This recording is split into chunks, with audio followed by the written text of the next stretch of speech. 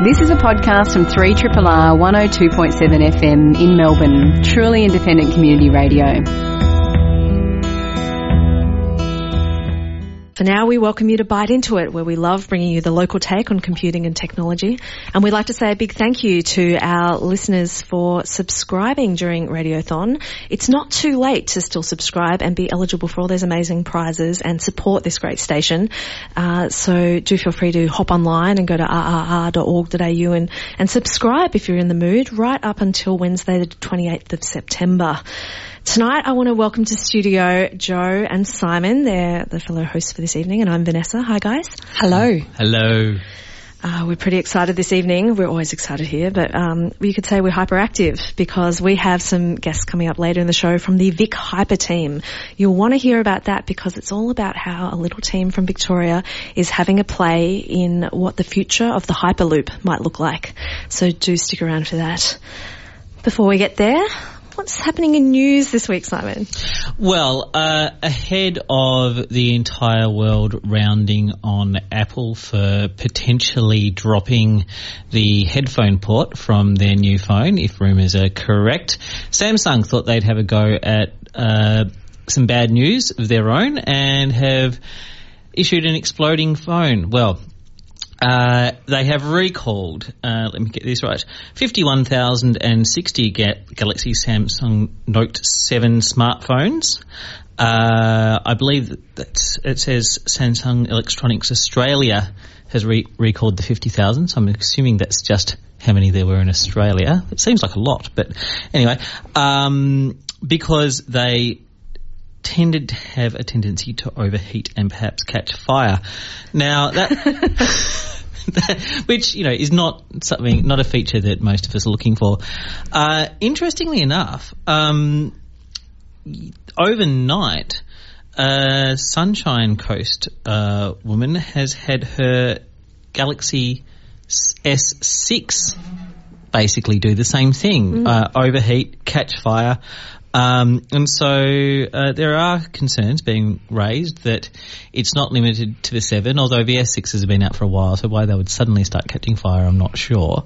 But my favourite quote from this article on ABC Online is Miss Orchard felt the company had misunderstood the potential danger. I offered to send photos because they couldn't understand, she said. I said, it's melted, it's burnt. And she said, as in the help desk person, well, can you check the SIM number? And I said, no, it's melted. It's burnt. That's harsh. Yeah. Yeah. So if you were an early adopter and you've been living under a rock, turn off your phone and take it back to the place of purchase and use that old phone that you haven't gotten around to recycling yet. Look, it's not all bad news for Samsung. They have had a bit of a technology win by partnering with IBM using what they're calling a brain-like chip into a digital eye. So the chip by IBM is called True North, and it's built of 4,096 tiny computing cores that form about 1 million digital brain cells and 256 million connections between them. So they act a little bit like a brain's neurons, sending short messages to each other to process data. So this is really what we've been hearing coming for a long time, neuromorphic computing. So it's a departure from how chips have traditionally been built. So it's really about what's happening at the chip level and how it's communicating and sending messages and how that might give you savings in terms of energy spent, but also savings in terms of time to process. So it's quite exciting, and it's all, way too small for us to see. So Samsung has taken this chip and turned it to its dynamic vision sensor, because what it wanted was a solution to the problem of trying to process really data-rich video images, and it just didn't have the sort of power. So as these chips have improved over time, we've seen great improvements in graphical processing. And usually it's like, great, a new graphic processing card's come out leveraging a new chip. Now I can play games with resolutions that are vastly better than they were before. With this complete rewriting of how a chip fundamentally works, now you're seeing a level of kind of visual complexity once again leap up in terms of what can be handled. So yeah, it's kind of an amazing thing. One of the developers of this technology says that there's a huge gap between biology and what biology can achieve and modern silicon technology, and that's actually where the wins are in this kind of biomimicry in the design. So look, it's kind of amazing, and it is one to look out for, and good luck to Samsung working with this True North chip. Nintendo have issued DMCA takedown notices for over 500 fan-made games. And apparently most of these were on a site called Game Jolt, which was an independent game developer community. And to me, this sounds like a super big shame. Surely it would be beneficial for Nintendo as a brand to embrace the creativity of their fan community. So what sort of fan games were they? Were they games involving Nintendo characters? Yeah, homages to existing games. Apparently the most popular one was a Metroid Prime inspired Of course it was. Game. Yeah. I think also because so many of the Nintendo games were no longer playable for most people who just didn't have the hardware anymore. So there's been an element of that, that emulator world where things are going on. Love a good emulator. Mind you, Nintendo have brought out their mini SNES in the last year. Have you seen the mini SNES? I have seen the mini SNES. I just love hearing it out loud. I didn't know it sounded so cute.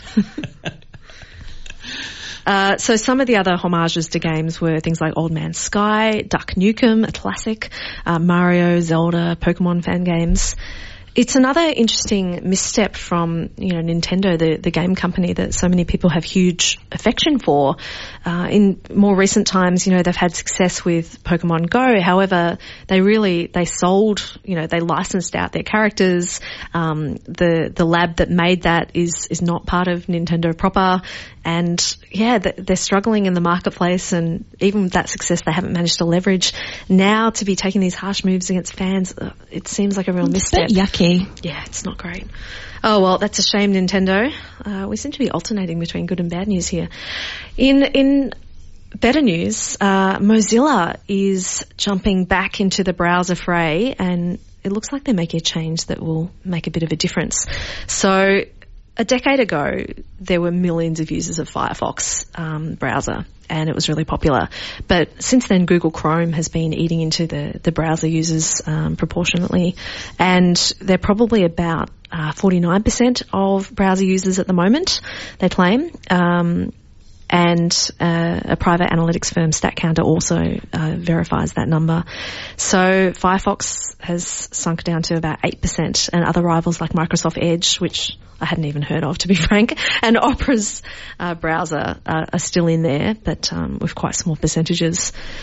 So there's a new product coming from Firefox, and it's called Electrolysis. So it's designed to make regular browsing behavior, what's become regular browsing behavior, like scrolling and using tabs and clicking faster, especially on the sort of dense websites that people are spending so much of their time, like Facebook. There is a challenge to what they're doing. So while they're pretty confident that they've optimized this and they've rolled it out to a certain proportion of their current Mozilla users, what Firefox is probably most known for people is their add-ons. They've got extensions that let you do all sorts of things depending on what your needs are. So they've got particularly helpful extensions for people who are web developers or graphic designers, or people who have different language requirements, or different capabilities of using the web. And they build extensions for all sorts of things, or their community does, and they make that work. So what's happening now is Electrolysis is being rolled out, but it's actually there's a gap that needs to be bridged between those extensions and being compatible with this new version of the browser. So it's kind of interesting. It's not universally available yet, but do look out for it. It might be worth testing. They do have quite a well laid out plan to bring extensions up to the future, and at a certain point cut off and say it's not acceptable to not be compatible with our things anymore. It'll be interesting to see how they go with that. Yeah, considering they chose such a terrible name. It's pretty wordy. This browser will remove your hair. Exactly. I don't know what they were thinking. But anyway, maybe they've been concentrating their money on their R&D budget rather than their marketing budget, which would be a good thing. Yeah, that would be a good thing. I don't think people will mind what it's called if it works really well. And yeah, there's, this competition's really healthy. We need some better performance in the browser market, so go for it, I say. All right. In 2013, Elon Musk unveiled a new high-speed transportation system, the Hyperloop. It's comprised of a hypertube, which is suspended on a series of concrete pylons and looks like a fast train. The major difference is this tube travels at close to the speed of sound. The SpaceX Hyperloop pod competition is aimed at accelerating the development of a functional Hyperloop travel pod prototype. The competition is officiated by the aerospace giant Space Exploration Technologies, or SpaceX. And to tell us more about this, we welcome Zach McClelland and Maria Pantalidi from Vic Hyper. Hello, thanks for having us on. Hello, thank you. Hi, welcome. So, for those who are coming new to this, hopefully they'll have a little bit of a glimmer of recognition when they hear the Hyperloop expression. But who are Vic Hyper? So we're a team of interdisciplinary team of RMIT students from RMIT competing in the SpaceX Hyperloop design competition. So there's the aerospace, electrical, mechanical engineers, and then we've got the PR and comms, and we're trying to develop the future of transportation. That sounds like a big ask there. When did the competition get announced, and when did you at RMIT first put your hands up and say, we're going to have a go at this worldwide competition? So it was pretty much a year ago, a bit over a year ago. SpaceX decided they're gonna run this competition. We're just like, yes, we're in that, and we got through. So yeah. How many people were in your team at that stage? So we started out at 7, and 5 of us went across to America to present, and we're up against teams of like 100 or 200 people. So we were quite a small team, and we got quite a fair way.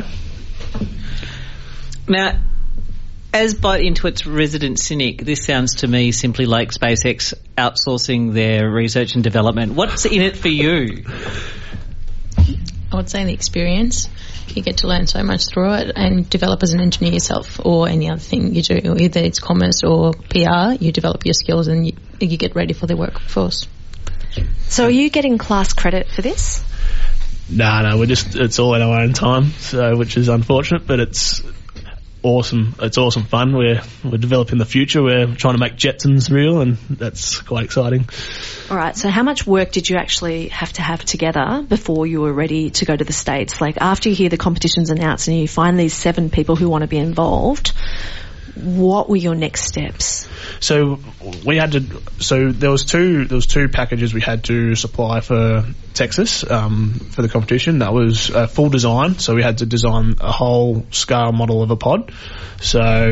And then we had to also present a subsystem, and we presented the braking subsystem, which we think is quite important. You want to be able to pull up pretty quick when you're doing 1,200 k's an hour, and quite safely.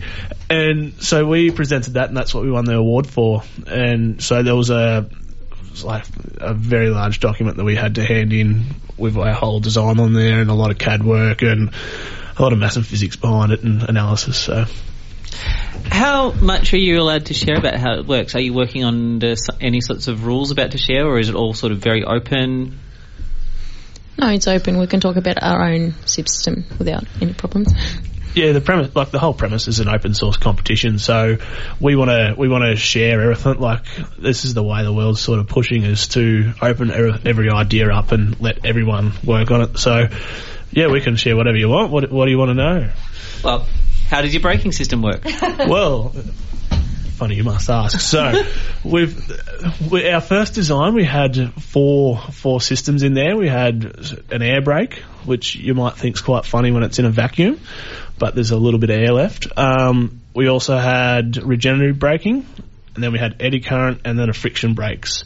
So we've taken that, and when we got moved through, SpaceX actually asked us to simplify our design. Ours was a bit complex, so we've sort of pulled that apart and made it a bit simpler, and then complicated again and simplified it, and the whole design process. So are there mentors from SpaceX during the process, or is it only when you actually get to these big events that you sort of interact with them? No, we've got 2 SpaceX engineers that actually are our, I suppose you call them mentors. So if we have any problems, we hit them up for some advice, and it's pretty cool to be able to send SpaceX an email and get some help on something. That's amazing. So initially there were over 1,000 entrants around the world into this competition. However, after the semi-finals at Texas, the A&M Design Weekend, only 30 teams remain, and you're one of those. So are you the only team in Australia that's left in this competition? The only team in the Southern Hemisphere. In the Southern, oh wow, we love the Southern Hemisphere call. We make a few of those here at Triple R as well, don't we? I believe Byte Into It may be the longest technology radio show running in the Southern Hemisphere. We always put the caveat, as far as we know. So I think you guys are a bit more certain in your claim. We'll go with the same though, just as far as we know, just in case there's some surprise. So you have a blog, and I was reading, some of the bios of members of your team as you release them. Could you tell us a bit about the range of backgrounds that people are from, and sort of what you started with in the core 7, and maybe what you've expanded to with the 25? So initially, the initial 7 were all aerospace students from RMIT University, and from then on, it recruited more people in PR and communications, as well as industrial design, and then we went very heavily to an electrical system, so we decided it was quite good to get some electrical engineers on board, and a couple of mechatronics or one mechatronic girl, which was very good. So what are the most exciting things to you about the challenge? When you first heard of it, what made you decide to commit this sort of time out of hours that you're not going to get credit for, that you haven't got your degree yet, and presumably you've got, coursework to do also? Just being part of the possible new transportation system, and you can say, I'm part of this, and when it comes out and becomes true. Yeah. And as aerospace engineers, we like going fast, so if there's something that comes out that wants to go fast, we're happy to jump on board. Yeah, how much, if, let's say that this all goes really well and we see it, we see it within our lifetimes shunting us from place to place, how much of a difference will this make? Huge. You're talking Melbourne to Sydney in 40 minutes. So I did some quick calcs the other day, and if we put some stops in the country as well, like 5 stops on the way to Sydney, and stop each time for 5 minutes, we're still going to be faster than an aeroplane. And then on top of that, because you're in a vacuum, you're levitating a pod, you don't have all the resistance on your pod, so you only need to accelerate for 10% of the time, and the rest of the time it's just coasting. So the energy usage is far smaller than any other transportation system. So it's really good for the climate change side of things and greenhouse gases and that. So are there any differences between the Hyperloop proposed by Elon Musk and maglev technology, which we'd heard about, for a long time? Well, we want to... there's a crossover, sort of, because maglev's a very good thing for levitating and very, researched. So we can still use maglev. That's one of the systems being thrown up, tossed up in the air about what to use. So what's fundamentally the difference? Because I don't understand the difference between maglev and what the Hyperloop does, unless it's just a cool name. So, the big difference is, I suppose, Hyperloops in the vacuum is the big difference. Right. Putting it, because even with a high-speed train, you need to do a lot of aerodynamics on it, and it's a big barrier, the drag. So once you put it in a vacuum, you don't have that drag, and then put it on maglev as well. So does that mean, the difference is the tube, so it's not just the pods, everything sits inside the tube, the rail that it doesn't touch, I guess? Yeah. Right. Okay. All right. Now we're getting somewhere. I'm starting to visualise this. I can maybe give a serviceable explanation to my nephew, and that'll be a good thing, I think. So because it's a completely open source competition, how are you keeping track of your competitors, especially now that you're down to 30? Is there someone whose job it is to have a look at what's out there? Probably should have someone, but we're just sort of focusing on our own thing at the moment. All right, you've picked up a PR person, but you haven't picked up a researcher yet, maybe. Yeah. I can see some openings for interested parties. I know the PR girls did a lot of research on how they were doing their PR, but probably up to us engineers to research what they're doing on the engineering side. So we know what they're doing on the maglev side, but we've gone a different way to a lot of the other teams of what we're doing. Instead of focusing on the maglev side, we're actually focusing on the braking and acceleration side. So we think it's quite a vital part instead of just having something that levitates. So when you looked at the competition, when you're in the States, were most people looking at end-to-end solutions and trying to design like the best everything, or had anyone else decided to go for a niche? Well, everyone sort of across the board, like most people designed this for the competition. Yeah. So just a scale model, couldn't fit any people, just do that. We went in sort of with something that could be scalable, and then all teams also did a subsystem. So we were one of the lucky ones to win a prize in the subsystem categories, whereas a lot of the teams that got through weren't available for that. Like, they didn't get that. So yeah, everyone's sort of looking at both sides of it. So what sort of subsystem categories are there? Oh, now you're testing me. I've got to try and remember back. So there was the braking, there was levitation, full structure. No, there wasn't. I don't know if there was structure. There was. Put me on the spot here. Oh, well, are there issues of like insulation or those sort of things to deal with at those speeds, or? We're not sort of looking at that side of it. We call it, I suppose you can call it the fun pod, where it's just out in the elements and you just do what you want. But it's we're just looking at the systems to actually get it up and working. Yeah. We're not looking at the survival systems inside the pod. Speaking of which, is that something though that you had to take into account when you're designing a braking system? That, you know, I mean, obviously you can't go with the speed of sound and then like come to a screeching halt. Like, there's got to be a middle ground there between making it quick enough to stop and go, but not so quick that you don't break everyone's necks. I believe that will be further down the process as you test to put into test your system and to see how it reflects the person that's sitting on a seat. So no meat bag testing yet. Okay, we get that. It was a bit unfortunate. SpaceX said we're not allowed to put people or animals within in the pod, so we're not allowed in there. So it's just cargo only right now. Yeah. Have they given you the pod to work with, or are you working on a design that you've made yourself? Yeah, we've made the design all from scratch ourselves. Yeah. We're using systems that already exist out there, but we integrate them to fit our needs in our design. Currently speaking to Zach and Maria from the Vic Hyper team. They are working on an open source competition to help solve technical issues about how a Hyperloop might work. And it's kind of exciting, but really kind of tricky to wrap your head around technology that doesn't exist for us yet. So one of the things you've been focused on is the braking mechanism of a future Hyperloop. And I wonder if you could tell us a bit about, you know, did you look at existing train braking systems or car braking systems and look at conventional wisdom about things, and how has that maybe informed your path? Yeah, so we're using, like, pretty much every system we're putting on is either used in a car or a train or something like that. Like, we were a bit optimistic, I think, and still are. We've decided to build our own linear induction motors, so it's like an electric motor, but you just unwrap it so it's flat.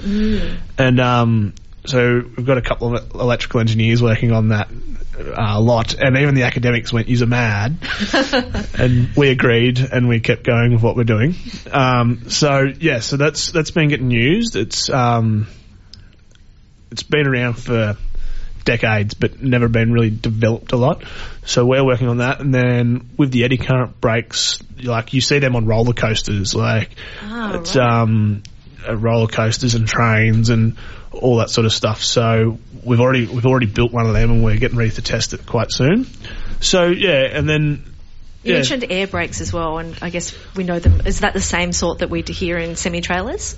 No. So with the air brakes, it was just like a flap system, like on a plane. Oh, right, gotcha. But we've gotten rid of that, because with the system is at the current stage, it's a partial pressure inside the tube, so you've still got a little bit of air, and you could get you can get a bit of air braking. But if you can go to a full vacuum, you can get higher speeds because you don't have like shock waves when you cross the speed of sound. So if we can do that, then if we can get to the lower vacuum or lower pressure, then we can't use the air brakes, but we can get higher speeds. So right, so you're even hitting scalability issues here. Yeah. Amazing. So I wonder, could you tell us about how, is your team diverse at all? I mean, we're just happy to see a woman in studio, frankly, when we started reading about this project. But what's the makeup of the team from that point of view? So at the moment we have 5 females on the team, which are 2 engineers and 2 girls in PR and 1 in design. And we also have 50% of the team that consists of people that have background other than Australia, and 1 student that has a background from Torres Strait Island. Torres Strait Island, yeah. Yeah. I think that means a lot to our listeners because, we have a lot of students who listen and who are curious about, opportunities in technology and maybe diversity in there. I hear you recently won an award too. Yes, our team won a Tech Diversity Award from the Minister, Philip Dalitakis, and it was due to our diversity in the team. Yeah, congratulations. That's a great achievement.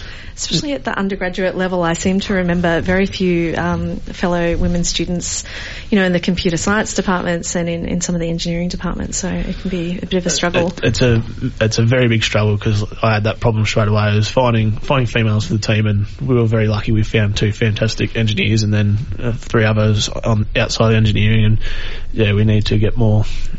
Yeah, so I was reading on your blog that someone's come from a bit of an industrial design background as well. So do you think you're going to have the best looking pod out there? Definitely. That's great. All right. Well, if people want to get involved, can you tell us sort of what's next for you and how they might get involved? So we're going to start building as from next week, hopefully, and then we need to move on to testing as well, test our system. So that's why I can't at the moment. We don't really know what's happening exactly. Like we know in theory, but not in practice. So hopefully when we actually build it and test it, we can answer those questions with more certainty. You're good engineers, not over-promising. So if you want to follow our story, it's we've got our website, vichyper.com. We're just going through our funding and that sort of stuff to get ourselves over there, and we've got our crowdsourcing page that we're working on. How much do you need to raise? Around $100,000 we're working on. So that easy. Yeah. So have you got any corporate sponsors at the moment? So we've been lucky. The Victorian State Government have given us a bit of money, which was fantastic. That's where we got Philip Dalitakis. He's definitely someone that looks for innovation. So are there opportunities for other corporate sponsors to come on board, perhaps? Definitely, yes. Yeah, we're open to any corporate sponsor. And all right, companies of Victoria, get on it. This is doing Australia proud, this project. And if people want to get involved with pitching in individually, I guess we can search out your crowdfunding. Yes. There's a link on the website, or you go to Future 27 is what the crowdsourcing page is. Fantastic. Zach and Maria, thank you so much for telling us about Vic Hyper, and all the best with the next stage of the competition. Well, thank you very much for having us on. Thank you. Pleasure. And Jo, you found some really interesting news about the author Robin Sloan this week. Yeah, so I've been following him for about 4 or 5 years now. He released a novel I really like called Mr. Penumbra's 24-Hour Bookstore. Now, Robin Sloan himself is ex-tech industry, used to work at Twitter, so he's got all that kind of cultural stuff down.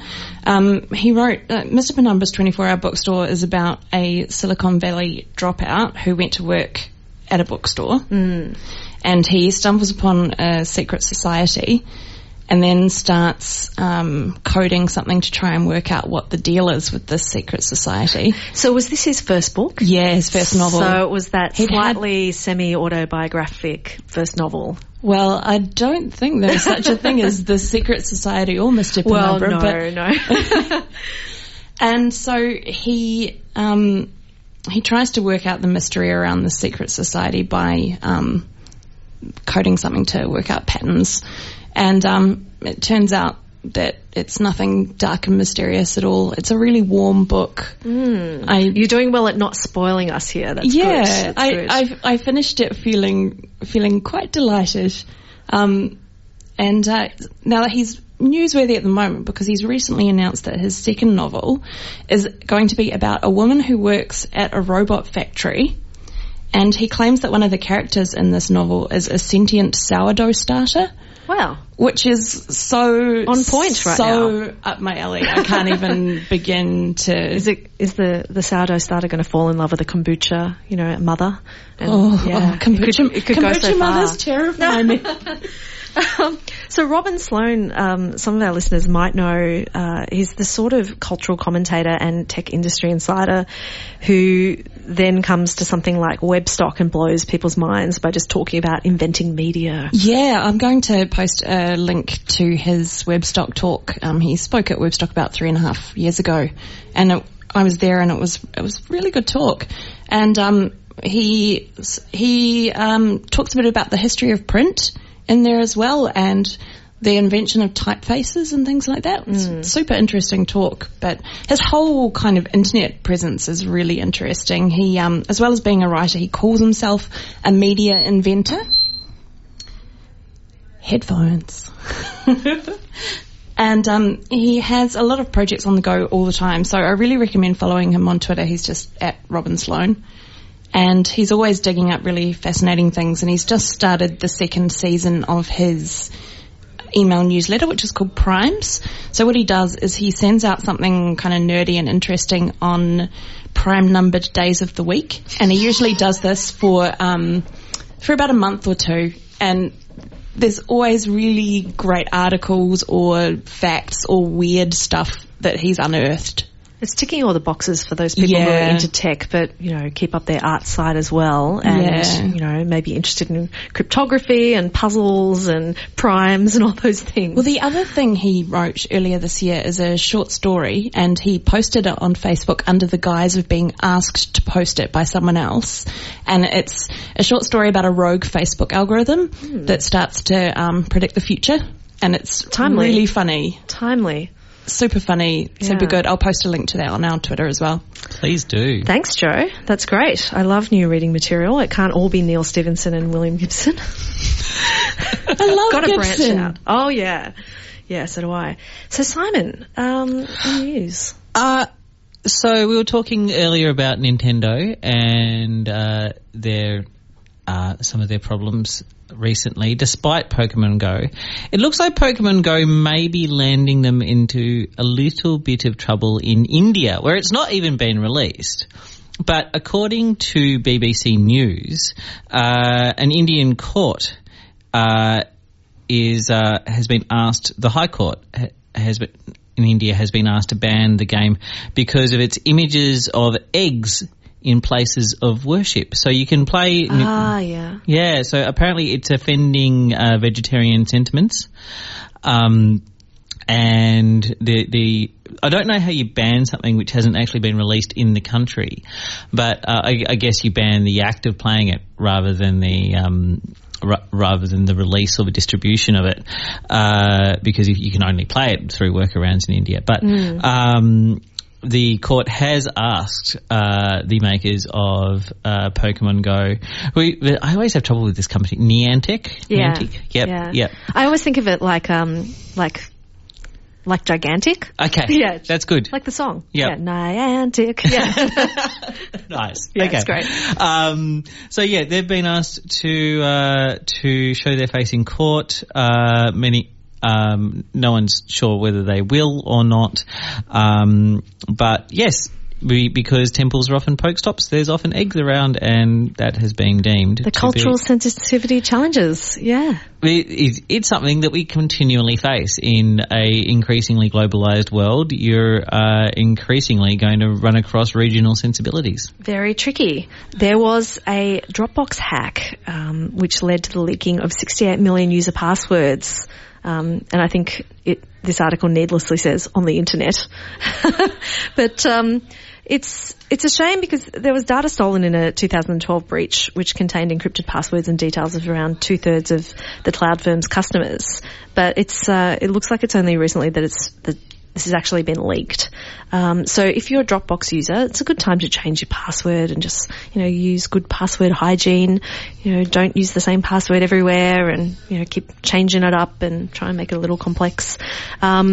So At the time, Dropbox did the right thing and they reported that a collection of users' email addresses had been stolen, but it did not do the correct thing in that it did not report that the passwords had been stolen as well. And I guess because they were stolen in an encrypted format, you could see that they were probably, leaning on a bit of optimism there and thinking that encryption might hold. The independent security researcher and operator of the Have I Been Pwned data leak database, Troy Hunt, verified the data and discovered both his account details and that of his wife in the leak. So that's been enough for him to put it there. If you're interested in checking out the Have I Been Pwned site and you're not an internet gamer, you might want to know that pwned is spelled P-W-N-E-D. It's a great site. Anytime there's a big hack like this announced, you can sort of go there and usually Troy's done a lot of work on your behalf on user rights behalves. So it's really great. So he said there's no doubt whatsoever that the data breach contains legitimate Dropbox passwords. You simply can't fabricate this sort of thing. Dropbox has notified all users who had not changed their passwords since 2012, so you will know if you're one of those people. Please don't be one of those people. Please try and change your passwords, regularly, or use a password manager if it's just a pain to remember all those things. It's obviously not a fail-safe. Some of the password managers have had problems themselves, but just having all these extra steps in play between you and a hack is just good practice. Do Dropbox have two-factor authorization? Yes, they absolutely do. You can switch that on with them. It is optional, though. Good point, Joe. It's interesting that the data has been held for 4 years somewhere before being released. Well, I think that's because it was cracked in an encrypted format, so maybe it wasn't de-encrypted until then. It might have been brute forced. True. Yeah. So it's just taken them 4 years of... Yeah, and a burnt box. Yeah, who knows? Wow. It is, you're right, it is a reminder because, we can all be lazy with passwords. It's one of the more annoying chores of the digital age. So I think some of the good practices I try and encourage in people is also every time you have to hop into something new, if there's the option to click that, just sign in as a Facebook user, don't take that option. Take the slightly harder option of putting in details and choosing a new password and, and finding a system to manage that, because otherwise you're really just handing over so much of your security responsibility to Facebook and giving them even more information about your connections outside of Facebook. It's just not a great feeling. Yeah. You know what could give you a great feeling? The events and opportunities this evening. And one of the opportunities is to become part of the Triple R family. That's right. You can still subscribe and go into the running for all of the fabulous Triple R prizes. If you're of a particular technical bent, you might want to make up a DJ name and subscribe as a DJ, because you get a chance to win a pair of Audio-Technica Dynamic Hi-Fi headphones. Which you won't be able to use if your new iPhone. Well, that's allegedly. True. I'm sure there'll be a billion-dollar industry in Wi-Fi / Bluetooth adapters for existing headphones, I'm sure. Although, unfortunately, you could also win a voucher for Northside Records, which, fantastic. Would be awesome. I think the Eureka Coffee and Growers Espresso Prize always jumps out to me. A year's supply of freshly roasted coffee delivered to your door. You can even take courses at Growers and learn what to do with that said coffee, which is something I need, I think. Yeah. Anyhow, lots of great reasons to subscribe. Do think about it at rrr.org.au. Some events coming up at ACME. There's an ACME Games Day on Saturday the 3rd of September, and it's free. To celebrate the launch of PAX Australia and Melbourne Games Week in November, they are hosting a taster day of live gaming and discussion, including an in-depth look at No Man's Sky. I still haven't played that yet. Have you guys seen it? I've seen screenshots, but I haven't played it yet. It looks really cool. Looks amazing. It looks really good. There's also going to be beta testing of the latest from Harmonious Games and a short drop-in coding workshop. I think that someone's idea of a short drop-in coding workshop is not mine, because my idea of that is I drop in and then I drop out. I sit there and I want to solve that problem, and there's no such thing as a short drop-in coding session for me. But, more power to the people who think that they can do that. That's quite impressive. There are plenty more games-related activities happening around Fed Square on the day, and to see what's happening, do head to their Facebook event page or acme.net.au. So that's Saturday, 3rd of September, the Acme Games Day. And there's also another event it's BuzzConf night on Thursday, 15th of September. There's an evening of presentations, discussions and demonstrations on the future of work and the last 200 years of the internet. Yeah, apparently I read that correctly. So if you want to know what that's all about, go to Loop Bar in the city on Thursday the 15th of September.